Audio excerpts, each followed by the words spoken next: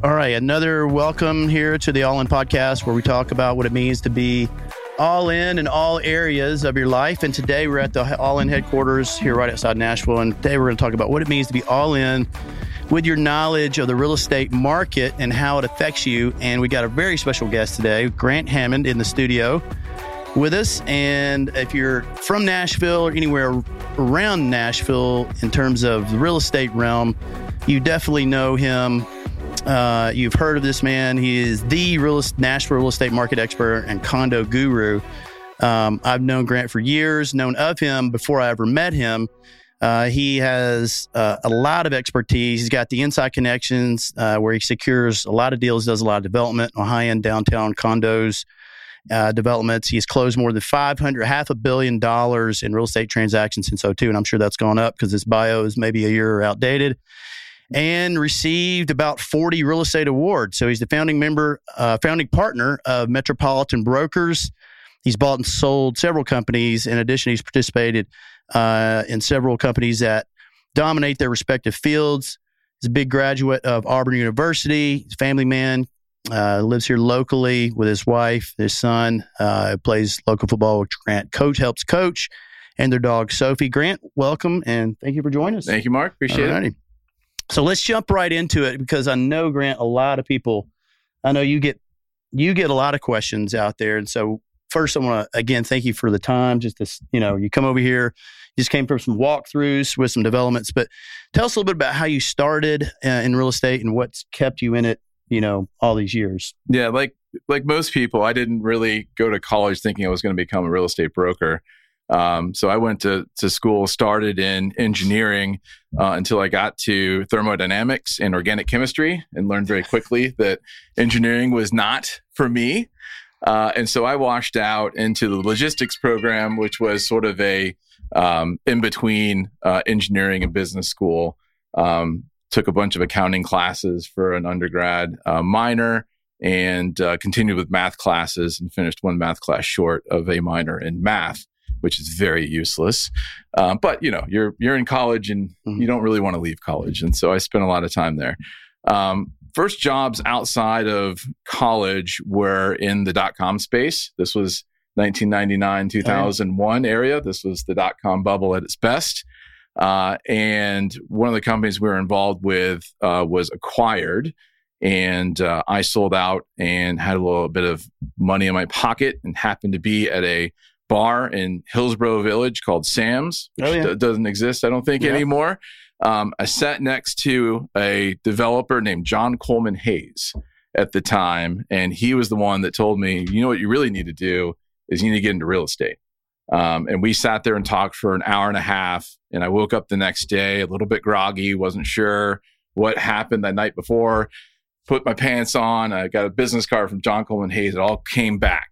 And so that Monday, I signed up for real estate school, and that was how I got into the business. And that was, almost 22 years ago now. And so that's interesting because, you kind of came from an analytical background. You had your math and your accounting, and you were doing a lot of these things. And so for those out there that may be considering maybe a job in the real estate realm, oftentimes they think just sales is not for them. So talk about maybe how your personality even, because I think that's interesting. There's a lot of different approaches to how you can sell something. It doesn't matter if it's cars or houses or whatever it might be. A lot of people can do it on personality, and I can't. And so I have to do it based on analytics and math, and trying to read the tea leaves and put some predictions out there, and make sure that it's valuable to the community that I serve. That was what led me to start a blog in the mid 2000s, right before the crash, and or I should say the Great Recession. Using the word crash doesn't seem very PC right now. Right. But that blog was really what drove the majority of the first part of my business, and from there was able to grow a portfolio of clients that were more investment minded. And so I don't normally sell to the folks who want a $2 million house and care about paint colors and floor plans and design and things of that nature. I care more. I sell more to people that care more about the numbers. What's the future value of the home? Right. Why is it going to be that? Why is it not going to be that? what areas of town have historically performed better than the other areas of town. So that's been my approach. And so I get a lot of the engineers and doctors and attorneys and folks like that. Okay. That's a good segue. I know a lot of us know you as being the condo niche expert. So at this point in your career, what's the mix of your business between, buyers and sellers listings and representing buyers or your team or whatever? Well, if you're talking about the second half of 2022, it's almost majority listings at this point. I think a lot of people have shifted that way as well, just based on the lack of buyers in the marketplace. But the reason I got into high-rise condos to start with was, one, the first buildings were just being built. Tony Giarratana was just starting planning the Viridian, which was a venture together with the Novair Group. And it was the very first residential high-rise being built in downtown. And it turns out it's really easy to analyze because it's the same floor plan on every floor. There's 10 floor plates. And you can really come up with a value of the 10th floor versus the 20th floor really, really easily. Right. And depending on which side of the building, sunrise or sunset, or what the view is, you can actually assign value to that. Right. And so I started to publish what I thought the future value of those condos would be based on their floor, their view, and their floor plans, and then did it again for the Encore and for the Rhythm and for the Icon and for Terrazzo and all those first buildings that came up in Nashville. Yeah. And so just analyzed them as much as I could. And so built a following that way. Do you remember back when, I remember working downtown, worked in the bank footprint in the mortgage world. I can remember the CEO there who was a longtime Nashvilleian. He really didn't buy into to the condo scene. I don't know if you remember that, but there were people that were not sold that it was going to happen, that you didn't have the infrastructure, grocery, whatever. Oh, yeah. That it just wasn't going to take off. And look at us now. Downtown didn't have any infrastructure. Right. If you wanted grocery, it was the Kroger on 8th Avenue North, right? Then before before H.G. Hill put in their grocery store in the bottom of the Viridian, which is now a different grocery store now. Right.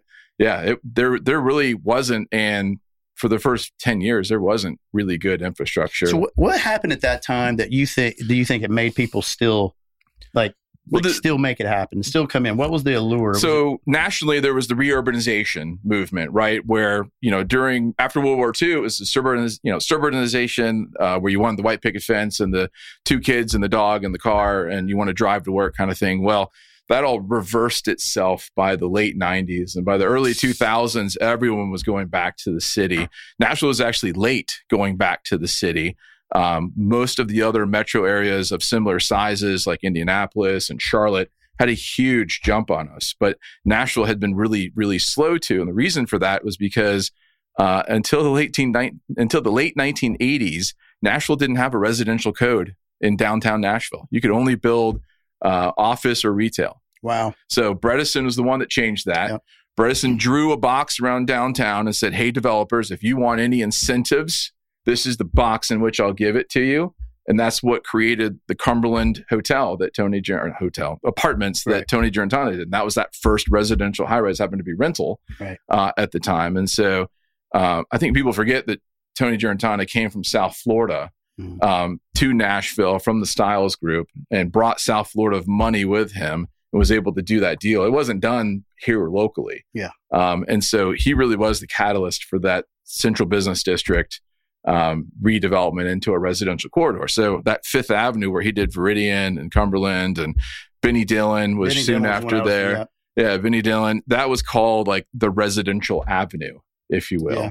And now people have sort of forgotten about that because, all the sort of the allure and sexiness has moved south. Right. But that's where it all started. Yeah. And it was easy to analyze then. So let's get into kind of what, I think what a lot of people want to know or what your thoughts are. But, as far as what's your outlook now, Powell spoke yesterday, he's kind of going one way, and the markets respond favorably during the session. And then the behind the closed doors minutes come out and he's kind of concrete. Then he had a press conference to answer questions, and he just really just said, he's backed up on all of it. He almost reversed it all right there. He's like, well, the pain's not over, and we're, don't expect it to end anytime soon, and things of that nature. So what does that mean for people, like Grant? So tell people, like, what does that mean for us? For when I say us, I mean you and I, and anybody that's in this market. Yeah, why do we care? Huh? Yeah, why do we care? Like what? Yeah, this the 1,000-foot view is why we should care. Overall, Powell's mandate right now is to get inflation down to 2%, right? Which is extraordinarily difficult, and there's not really a clear path to that. So best guesses, right? And the best guesses right now is raising the Fed funds rate, right? That's and not buying mortgage-backed securities, try to decrease the money supply a little bit. All of that means, I mean, it gets really technical, but all that really means is that he wants to slow the economy down. He actually wants to hurt the average working person, to slow down their spending, to slow down their income, to raise the interest rates that they pay when they buy things, in an effort for them to consume less. Right. And if they consume less, then there's going to be a little more supply, and then the supply can come down in price. And so it's pure supply demand economics. And the idea is he's actually hurting or slowing down really the middle class. Right. And it's really what it's aimed at. And from his statements, I mean, when they first made their statement, it was actually fairly positive, right? Yeah. And then during the press conference, he really backed up on some of the things and said, look, I guess you can sort of take the conclusion that he's going to go at least halfway through 2023 with some more increases and a lot more hawkish behaviors. And it's really based, what I think, on some flawed economics where he's looking at the jobs numbers and weighting that way higher than what I would rate it at. Yeah, and you mentioned that yesterday. It's an interesting point because, during these times where good times, you talked about how, there's like this phenomenon of people moving from, say, like a bartender, I forget which phrase you called it, but like a bartender to a realtor or something like that. Yeah. But then maybe it doesn't work out, but you have all these people sucked out of the statistics in terms of what the counts are, almost like a census of like, hey, am I correct on that? Like how many people are in the force? But now if you suck those out, now the data is not there. And so that's what we're saying here is perhaps wrong. So talk about that a little bit, about kind of how you summarize that in your post, on your IG post yesterday. So Powell said that, and he's been sort of famous for saying this for the last quarter or so, that there's twice as many job openings than there are job applicants, right? And so that's one of the biggest things he's weighting a lot of his decisions on, and self-admittedly. And my fear and my sort of thought is that while those job openings are definitely there, they have been mostly vacated by people who have gone to take commissioned positions, not salaried positions. And so that could be realtors, car sales, roof representatives, plumbing supply representatives, people whose income is solely dependent upon the sale of a commodity. Well, when the economy slows down significantly, which we're heading towards, then those folks will no longer earn commission, will need to go back to a salaried or an hourly position. My theory is that those positions will backfill very quickly. And since the commissioned folks are not counted in the number of people who are looking for a job, that number will stay the same, but the number of jobs will start to come down significantly. And we'll be at a 1-to-1 ratio, my estimate, by the end of Q2 next year. Yeah. So we've been taught, or at least that during this whole ride, that perhaps it's unemployment, rising that would actually cause the Fed to start lowering rates. Right. And so how does that, your philosophy or your take on it play in with that? Like, if you have these people move back into the market, taking the jobs, and then, but what does that do for unemployment, or how do you see that playing? Yeah. So if he's tracking job openings, and if this metric of having, twice as many jobs as applicants, is holding true for him, then when that comes down to a 1-to-1 ratio, he's got to stop raising rates, and he's got to start with some more dovish rhetoric, because there's no other metric that he's really publicly saying that he's relying upon as much as that single job, the job openings metric. I mean, it's mentioned in every press conference and every press release. Anytime he talks, he's talking about jobs. If you remember 4 or 5 months ago, there was a great debate of, are we in a recession, right? Because Q1 and Q2 were both negative GDP. And are we in a recession? And all the economics folks came out and said no, because look at the jobs numbers. And then, of course, in Q3, it went up, but that was mostly based on a trade imbalance, had nothing to do with what we were actually creating or consuming, had everything to do with a trade imbalance. Right. So if you look at Q4 with the trade imbalance fixed, we're probably going to have negative GDP and the jobs numbers are going to start to come down. I think you can really safely say recession will be called at some point early to mid next year. Yeah. And it's interesting because you do have people, they're on both sides right now. I mean, I don't think any of us truly know. All you can do is look historically, but the Fed, instead of looking to the future, it seems like that's all he's really doing, Jerome. And I don't know, we hear these rankings like he may be the second, or like the ranked presidents, who's the worst or whatever, but not to get into that. But boy, it sounds like he's in a tough position. One of the worst, yeah. But he somewhat made his own bed, right? Yeah. So lowering that internal borrowing rate to 0 and keeping it for there as long as he did, that's the mistake, is keeping it there as long as he did. We didn't need him that low for that long, did we? Did not. And it was clear the housing market was frothy, the auto sales market was frothy, everything was too frothy. So he should have started this a little bit sooner. So we've got people out there, Grant, obviously there's buyers that are listening. There's agents that are maybe specialized with buyers, and then there's, that are more listing heavy. So, what's the message that you think that the real estate community needs to hear? And then, what's the message you think that, that buyers and sellers need to hear right now? As we move into next year, we've got elections coming up, heading to the polls, and, that may election years are usually good years for real estate market. I think this year, this 2023 year is probably going to be buck that trend, unfortunately. So people ask me all the time, is the market going to crash? Mm-hmm. And that depends on how you define crash. Most people think of crash as the prices come way, way down. I think it might be a little different this time. I think the activity is going to come way, way down, with buyers really cocooning until interest rates do start falling. With sellers that have great equity in their homes, with mortgage rates locked in the 2.5% to 4% range, cocooning. Mm-hmm. I like that. Yeah, I think a lot of cocooning. I think there's a lot of cocooning happening there until rates drop to the point where it starts to make a little bit more sense. Because I think sellers will be very stubborn with their price and not want to give back a ton of what they virtually have made over the last 24 months. I think the supply also does not catch up to where it would need to be. Part of that is that builders are going to start slowing down, and we're already starting to see that, fewer and fewer permits being pulled. But I also think there's going to be fewer and fewer resales that come on the market as well. As again, like all of the things that cause people to sell houses, right? Death, that's going to continue. So that's still out there. Divorce, that's going to continue and still be out there. Job change doesn't matter as much anymore because so many of these jobs can telecommute. Yep. And it's at all levels of middle management to senior management, and maybe you only have to go to the office once or twice a week. It's a lot easier to stay put in your house rather than have to move from here to Tulsa, Oklahoma, and show up 5 days a week in the office. So I think the jobs piece of it, I think employers are cognizant of that, are not going to require folks to come into the office immediately. Therefore, I think the houses are going to be fewer and fewer for sale at that point. So it's a smaller pie. I think it's a smaller pie. And so what can... but smaller pie means prices hold firmer than they would have otherwise. And I'm not saying they're going to stay where they are now. They're certainly going to give back a little ground. But when people say crash, they think of the Great Recession, prices going down 30, 40%. No way on God's green earth that happens. Yeah.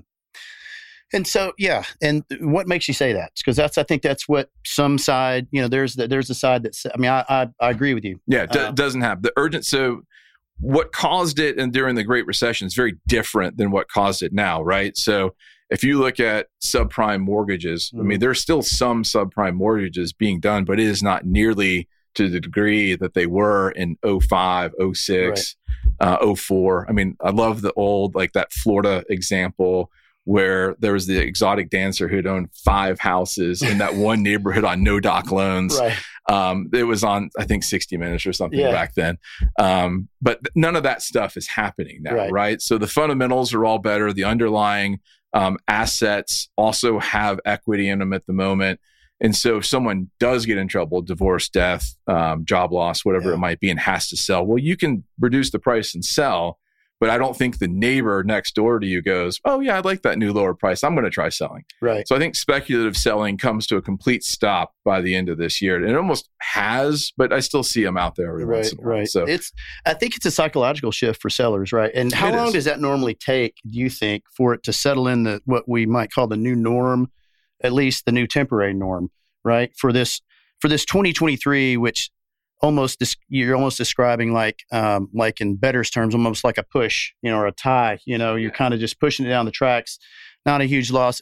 And I know we're in a submarket here that's remained strong historically. Nashville, we're not a coastal, we're not a coastal town, so we're not California, we're not South Florida, and we're not Upper East Coast or whatever. So yeah, we're not Rust Belt. Rust Belt might get hurt kind of in this, but we're really talking about Nashville here. And a lot of people use Vegas as the kind of like this, and I don't know that I agree with that, like as some sort of a benchmark, because a lot of times get hammered first. And there's a lot of people, and I'm sure you do, people in the Vegas market, and it's really almost who you talk to. I mean, people think that because prices are coming down, that means a crash. And so maybe just for the listeners, because I think I would love to hear, but like, what would be your definition, as of a crash? Like, when... Yeah, crash for me is losing 25% of the value. And then how fast is that? Over any period of time. Yeah. Could be a slow crash, fast crash. That's a crash for me. Okay. You lose 25% of your value. Yeah.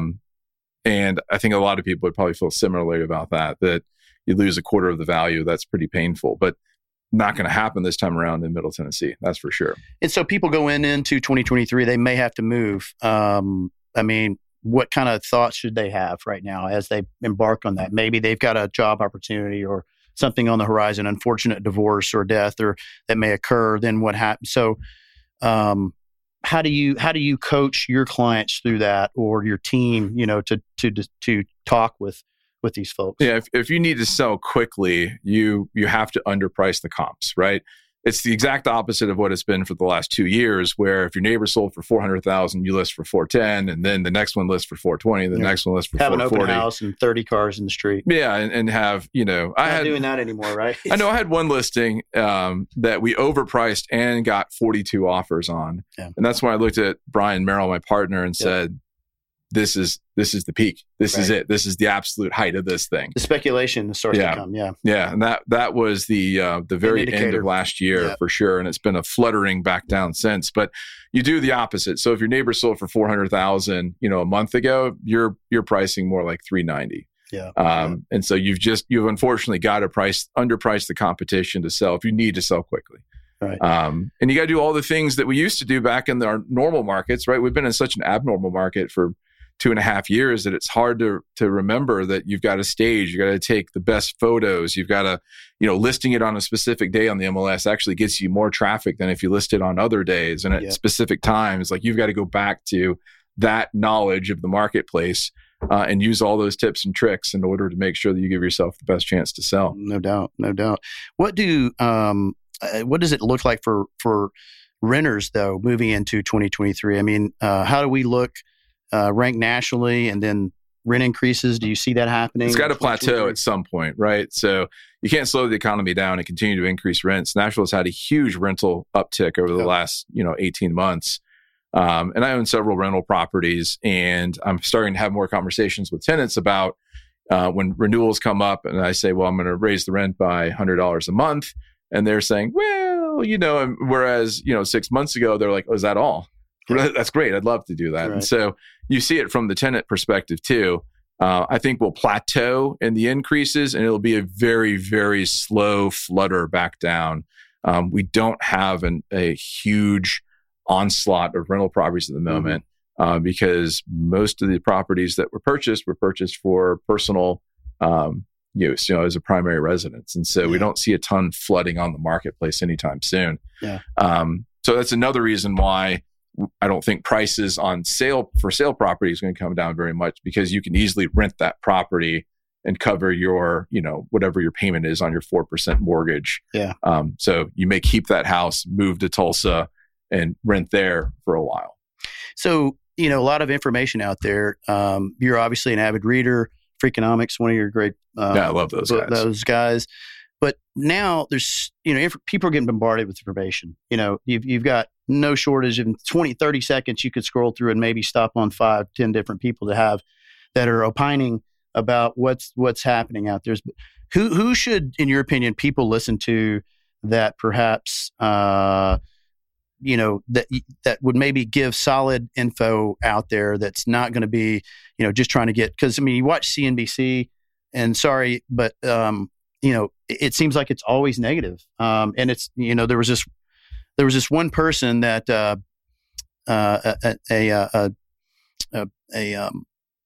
reporter who's on CNBC, Diana something or other, and Barry Habib was talking about all the way back to like 2017. She had been, calling for you to sell.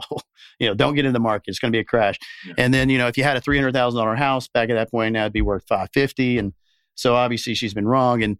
But it's hard because you just think CNBC, hey, it's you're in America, why not just watch that? But like, it's not that easy, is it? It was like watching Jim Cramer of Mad Money. Yeah. He's like a broken clock. It's right twice, every day. And so if you keep saying the same thing over and over again, you're eventually right. Right. That's for sure.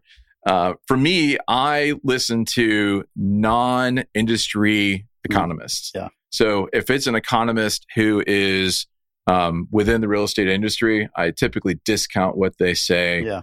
Even though I love Charles Young, I think he does a fabulous job and he's very fun to listen to.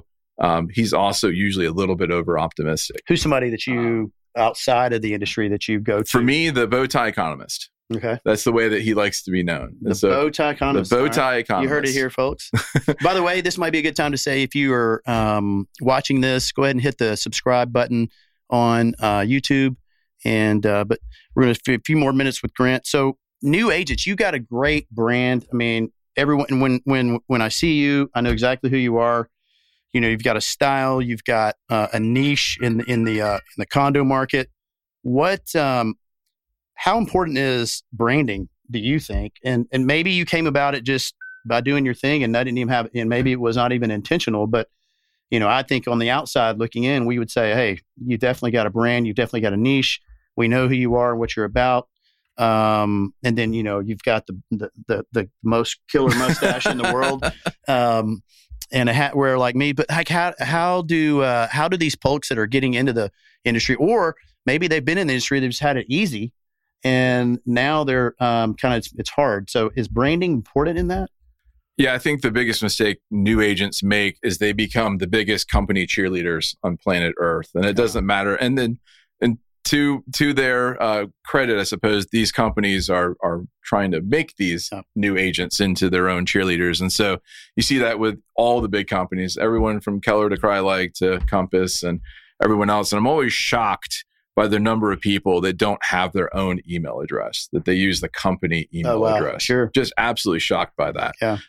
But you should definitely have a website that is not a company website. Yeah.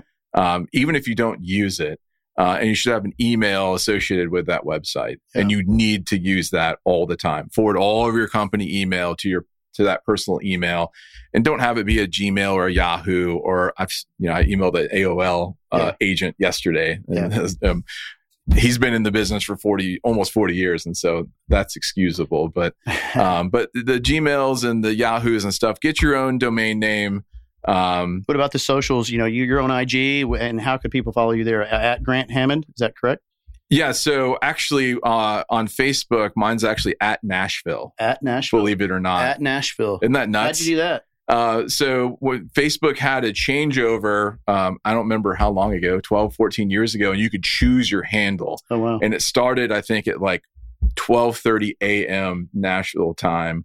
And that was like, what should I do? Should I be Grant Hammond? And I was like, I'm going to try Nashville, and bang, got it. Buying a concert ticket, waiting up, That's exactly what it was. And so, but yeah, it should be your name, right? Because no one's going at Nashville to look for me. Yeah. That was, in hindsight, that was dumb, but But if people want to follow you, because again, guys, Grant really, all of us here in the Nashville area, and even if you're not in the Nashville area, I would trust him and his opinion, because the research he does. But like, what's the best way for people to find you, YouTube, Instagram, Facebook. If you just Google Grant Hammond, you'll come up with everything. Yeah. I think I've done a good job of flooding the search results with my stuff.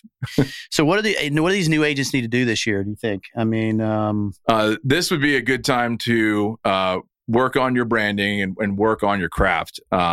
New agents need to go take the 4 free classes at RealTrax, so you can become expert MLS users, and you'll be surprised at how useful that is. And they're free classes. Yeah. So go take those 4 free classes at RealTrax, and then take additional education and become more valuable to your new potential clients. They're going to be hard to come by, and there's going to be a lot of folks who will contact you about listing. Yeah. And in the last 6 months, I've turned down more listings than I think I have in the last 10 years combined. And so, I mean, I turned down a 38 unit development last week. I turned down a 97 unit development 2 months ago because there's some unrealistic expectations on what those things are going to sell for. And plus, banks are making it really difficult to build new construction right now for the development loan, the vertical loan. The LTCs have gone from 75% down to 60% with most banks right now, and some banks aren't even loaning money on new developments right now. Like First Bank said, you know what, we're done for this year. That's a big darn bank to say that. Oh yeah, I mean, and you're an investor like me, and we know a lot of investors. There's a lot of investors in our audience. Is this affecting investors more, do you think, right now, or the end user, just someone that's buying, the family that's buying a home, the person that's buying a home? It feels more like it's across the board affecting everyone in a similar way. Investors are kind of on hold a little bit right now, unless They are. I mean, we sell a lot of short-term rentals and Airbnbs in Nashville as well. And we just had a new development sell last week, and we sold 90% of it in Which 1 was hour. That was called Raven. Raven near Oracle Development in East Nashville.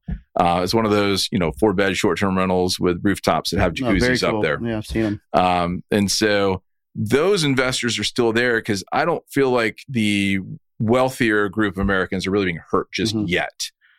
They did, their stock market and their 401k holdings have certainly been hurt. But a lot of those guys are smart enough to jump out of the market, and now they're into where do I put the cash now type mode.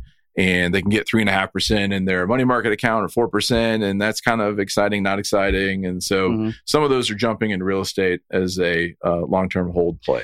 Yeah, I mean, in Nashville, always, we feel like has historically been great. And I think, we're only getting started. I've been here all my life, native Nashvilleian, and I still remember when the Titans came. And now, heck, it's odd to be a native. Like, most people think, you're obviously from somewhere else. But as we move forward, do you think that it's gonna get to a point where, mid-year or something like that, like if these rates are where they're at now, I guess this is my question: is these people that are buying, say, condos, short-term rentals? Are you seeing more people sort of price out of the cash flow when they're running their numbers just because rates are higher? Or you thinking people are just ponying up more down payment or maybe pulling money from somewhere else and paying cash? Yeah, on the pure investment side, it has hit a ceiling. So rates have affected the calculation. So if you're running your cap rates or an IRR calculation, it definitely has affected that calculation. So the best time to sell, statistically, the best time to sell an investment property was this past March. Right. So March was the highest sort of in price over ask price for an investment property. So they were being bid up $250,000. Oh yeah. Now you're getting par, right? You're getting what you ask for. Yeah. And so that's kind of a big change from March until October, I think some people November. are just staying on the market. Like when we had one, and renter was coming out in East Nashville. It's time. We're going to roll it into something else, maybe commercial, and just missed it. It was May. They moved out into May, and price reduction, and then still no action. We're like, hey, we're just going to turn it back renting again. So it definitely makes a difference. But man, thanks so much. This has been amazing. You've got a lot of things going. You're super busy, and again, guys, follow Grant. Reach out to him. He is huge in development. He just came from a bunch of walkthroughs today. And if I were buying a condo or investing, or if I just wanted to know anything about what's going on, this is the guy. So Grant, thanks again, and we'll talk to you soon. Yeah, appreciate it. All right, Mark. All right, guys, thanks so much for tuning in. Once again, Grant Hammond was here. We really appreciate him. If you have any questions, feel free to drop some down below, and we'll get back to you. As always, thank you for tuning in to the All In Podcast.